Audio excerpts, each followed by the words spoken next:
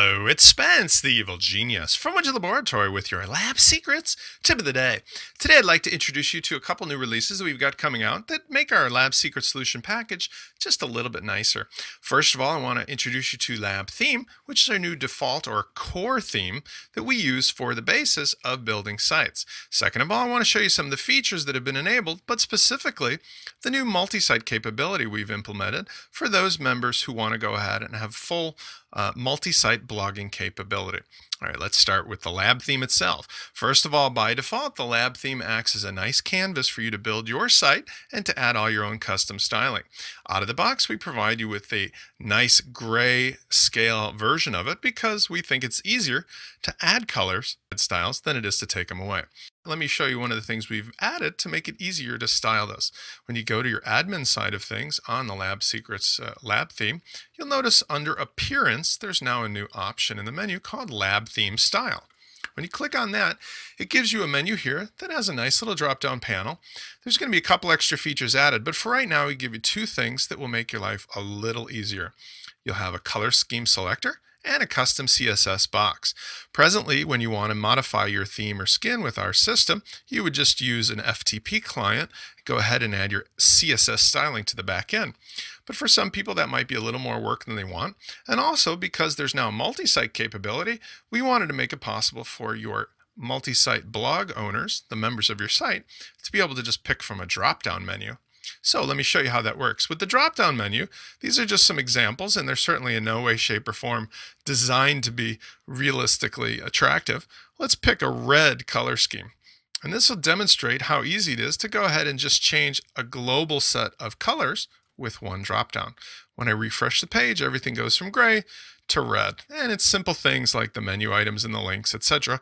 But again, this isn't intended to be comprehensive. It's just an example of how easy it is to have one menu item and pick a variety of different color or style choices.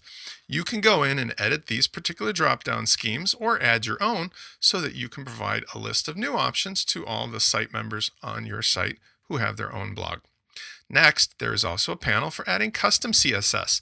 That means that you don't have to use your FTP client or go on the back end. You can just access this panel immediately, and that allows you to put in some tweaks really fast. For example, if you do know some CSS and you wanted to add it, let's say I want to hide my navigation menu, which is called Access. So I go ahead and put in Access and spell it properly. Say, oops, display none. I go ahead and save it, go back to the front end of my site, reload, and the navigation menu will, voila, disappear. Really simple. Now, take that notion and go one step further. If you wanted to go ahead and change the layout, we of course have in the Appearance menu our main drag and drop widget area selector. That means that you can go ahead and change the visibility of various items right within our lab tools. So you'll notice here in the header landing area, I've got our lab tools login box, our header, and the navigation menu. I could also go ahead and let's say I want to hide the site title and tagline.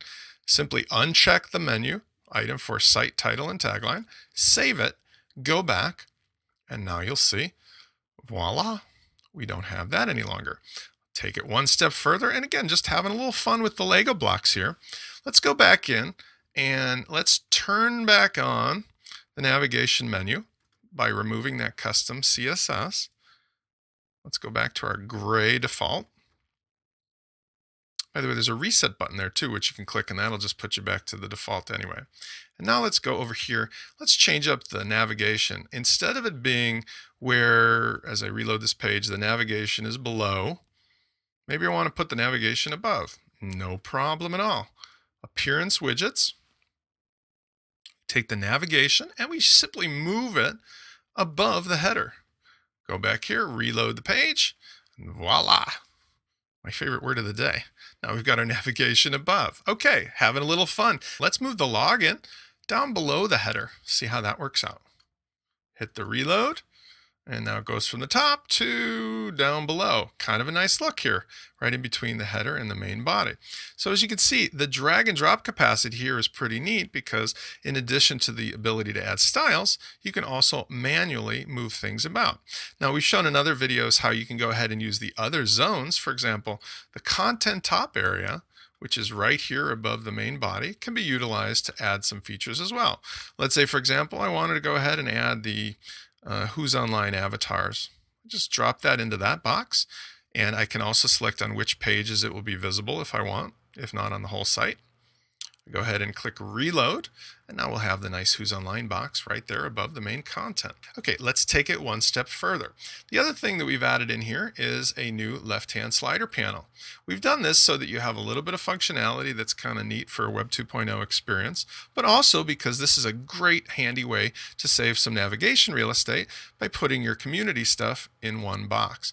So the way we did that is we go over here, back to our Appearance Widgets area. You'll notice we have a new landing zone called Left Panel Widget Area. Now, I had recently just dragged in a couple extra goodies here, so let's drag out the calendar. Make a home for it over here. There we go. So now we've got Who's Online, recently active member avatars, custom menu, and search.